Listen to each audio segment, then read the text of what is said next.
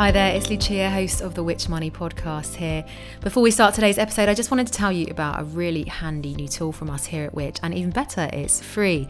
It's called My Money Health Check. All you need to do is answer a few quick questions about your finances, and then we'll do the rest, pointing you towards our brilliant Which advice that we think you'll find really useful. Once again, that's My Money Health Checks. If you want help with cutting your bills or making your money go further, it's the place for you. Just head to which.co.uk/My Money Health Check.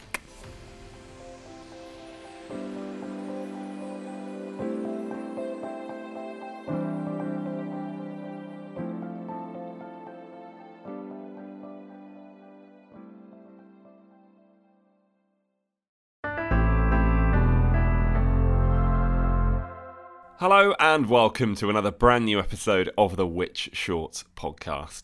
I'm Rob Lilly, and this week we're taking a trip to Italy, exploring the stunning scenery around the country's northern lakes. First though, a reminder, please subscribe if you like what you're hearing, tell a friend and leave us a review and a rating too, wherever you're listening. Now on to today's episode, brought to you of course by us here at Which, the UK's consumer champion. As I've already mentioned, we're heading to northern Italy, and to read us this article, originally written by Julia Buckley, I'll hand you over to Laura Sanders.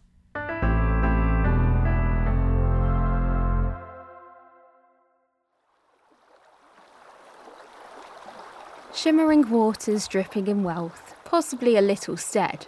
Italy's lakes have been tourist magnets for centuries, but their reputation hasn't changed since the days of the Grand Tour. There is, of course, another side to the lakes, one of thundering nature, thriving communities and rich history. And you don't have to pay through the nose to find it. It's a sunny Sunday afternoon on Lake Garda and the lakeside is heaving. Cars snake along the waterfront, dodging cyclists between cypresses. Sailing boats ply the water, but where I stand, 700 metres up, it's a different world. From Formaga, the lake unfurls like a sky-blue rug. Birds tweet in silvery olive groves. Church bells drift across the water. Somewhere, a donkey brays. And I'm the only tourist amid a slew of tracksuit-clad locals at Caveccia, a trattoria wedged into the bone-grey cliffs rearing up either side of the water.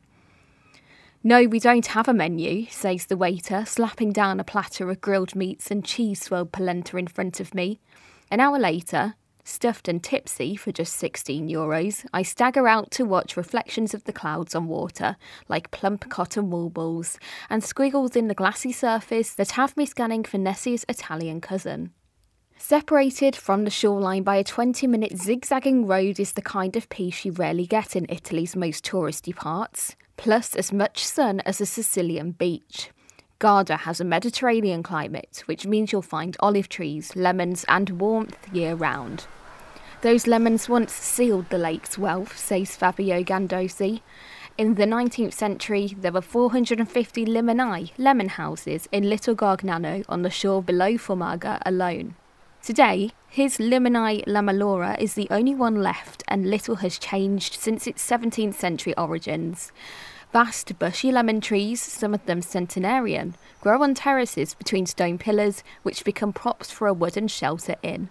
Shafts of sun twinkle on the branches as we walk through, Garda glinting through the windows. It has the hush of a church. Fabio renounced his acting career to show that lemons can still provide a living, and someone else who left the arts for Garda was Gabriele D'Annunzio, a best-selling writer who turned fighter in the First World War.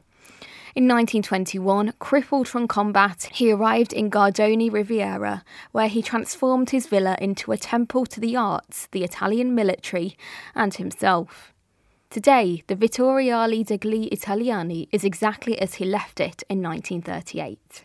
This is no dusty National Trust property though, it's a work of art in itself, where every single surface is covered with stuff. "I need the superfluous," D'Annunzio used to say. Ceilings are clad in textiles, rugs are slung over more rugs on the floor, and books, sculptures and photos of his many lovers take up every dustable inch. There are 800 items in his bathroom alone, from rows of hairbrushes, he was bold, to Buddha statuettes. On the dining table sits the shell of a giant tortoise, its body recast in bronze. D'Annunzio's pet, Carolina, which died of indigestion, sat at the table as a warning against greed. In the grounds, above a warship grafted into the hillside, is a 5-layered white building, garlanded by cypresses and olive trees. The mausoleum, where D'Annunzio is buried with some of his fellow soldiers. Garda unrolls beneath us, a yacht slides across the baby blue water, cars glint in the sun on the opposite shore. But up here, it's just me and them. If Garda is loveliest seen from on high, Como is at its best from the water.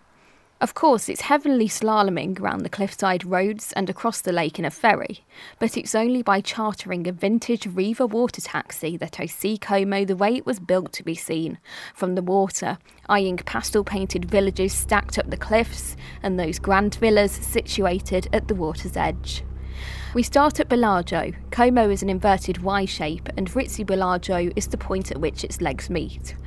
Of those two watery limbs, the western shore of the western one has for centuries been the most fashionable. When most people talk of Como, they're referring to the 20-mile stretch between Cenobbio and Menaggio. Pootling south in Filippo Barandelli's open-topped boat, you see why. From the water, you glimpse the life of the 1%, manicured gardens rolling towards the lake, lavish villas behind them, from castle-like to prudishly simple. Filippo points out a property belonging to the heir of the Guinness brewing family. But it's teeny, I say. He snorts. That's because we're far away. Because between the shimmering lake and mountains shearing up out of the water, Como shapeshifts. A mansion becomes a cottage. At 400 metres, it's Europe's deepest lake, and it becomes a satin slick of blue. Mountains cradle it. The nondescript house in Laio is in fact George Clooney's mega mansion. Look closer at that petite cypress tree and you'll see a tiny Lego-like figure at the tip, the gardener trimming its fast bulk. Getting on the water swaps Como's sometimes obnoxious tourist buzz for a liminal world of soft reflections, and it's that watery stillness that I crave back on land. I find it in Moltrasio, near Laio, where water shoots over the cliff and funnels down, cleaving the village in half, and a local cooperative, La Moltrasina, does a 2-course lunch for €10. Further north in Muso, a lakefront walkway skips over the water and past makeshift wooden thrones. This northern end of Como is flatter and more democratic. The lakefront is accessible to everyone, not just villa owners. At the Abbazia di Piona on a promontory on the northeastern side, that otherworldly feel has been harnessed by Cistercian monks. A cobbled Amalfi-esque road squiggles around the cliffside through a gate guarded by statues to a 12th century monastery. In the cloister remain frescoes, including a 12th century poldark scything corn and a wild-haired Jesus blessing a decapitated martyr. Outside, olive groves roll down to the water as donkeys crop the grass. The humbug-striped church at Gravadona hovers below the mountains on the other side. As the sun slips behind the peaks, I join the monks for Vespers. Hawking phlegm as they sing, they're the unedited humanity that doesn't exist in Clooney's Como. On Monte Isola the following week, Sunday afternoon, is Italy in microcosm. Tiny trucks buzz along the sparkling waterfront. Olive trees dot the shoreline. Italians are out in force for their passeggiata. We'd call it a stroll. Midway between Garda and Como, croissant-shaped Iseo is often overshadowed by its big deal neighbours, but that's no reflection on its quality, as Monte Isola shows. A half-hour ferry ride whisks me from Iseo, the lake's main town, to the south, across the water to the island mountain, Monte Isola. I disembark at the main village, Peschiera Mareo, for a Sunday lunch of lake-nested fish at Osteria Mileo. A mile's stroll south, past olive groves, pebbly shore and fish drying in the sun, is Sensole, a hamlet so sleepy that signs warn of cats crossing. Iseo's beauty is nothing new. Back in the 18th century, travel writer Lady Mary Wortley Montagu was a frequent visitor to Levere on the northern shore. She called it the most romantic place I've ever seen, and while I wouldn't go that far, it's certainly lovely, with tight medieval passageways, rabbit warren staircases weaving between the houses, and a modern waterfront. cantilevered over the lake. She wasn't the first to find the area inspirational. 30 minutes north of Lavere in Val Camonica Alpine Valley is some of the most moving artwork I've seen. A thatched roof village stands frozen in time. A group of women perform a mysterious ritual. Herds of deer dance across the canvas. Only in this instance, the canvas is stone, and the pictures whirl us back 13,000 years. On a hillside overlooking Capo di Ponte is the Parco Nazionale delle Incisioni Rupestri. This translates as the National Park of Rock Engravings, an open-air gallery of around 10,000 pictures etched into more than 100 dark rocks, smoothed to a blackboard-like sheen like glaciers. We don't know why prehistoric communities chose here to express their creativity, but that they did for 3,000 years. They chiselled men on horseback and esoteric symbols, but mostly they depicted praying men, squatting, arms up in the air, as if doing the haka, and deer, their sacred prey. One baby deer snuffles at its mother, a pair of antlers melts into a crack in the rock. Enveloped by pine forest, squaring off against snowy peaks and a prehistoric sanctuary, it's fiercely spiritual. South of Lake Iseo is another special area, Franciacorta, known for its velvet bubbled white wine. At our Rocco, Gianluigi Vimacati Castellini guides me round his cantina, where he hand-turns 80,000 bottles every year to create the bubbles, then leads me to the restaurant for a slap-up dinner by his mum, with Franciacorta pairings for every course, including meat. Yes, it works. Food, wine and mama? It's not just Monte Isola that's Italy in microcosm. And like everything else I've seen, it shows the living, human side of the lakes that's often obscured by the tourism sheen. Verona, Milan Malpensa and Bergamo are the closest airports to Garda, Como and Iseo respectively.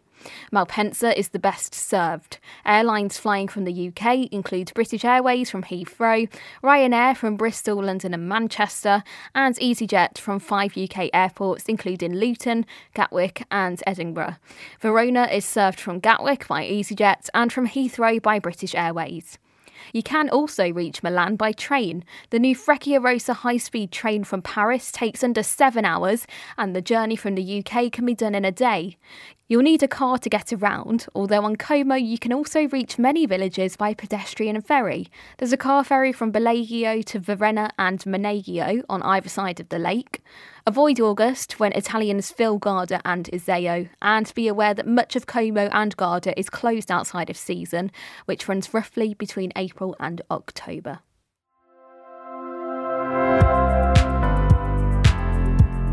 Thank you to Laura, and thank you to Julia Buckley too, the journalist who had the not-so-unenviable task of heading to Italy for that original piece. Don't forget, you can find more articles that you'll find useful every single day on everything from money and technology to home and garden advice and travel too by signing up to one of our many free email newsletters, and you can do that at which.co.uk/newsletters. We'll be back next week for another episode of Which Shorts, and thanks so much for listening.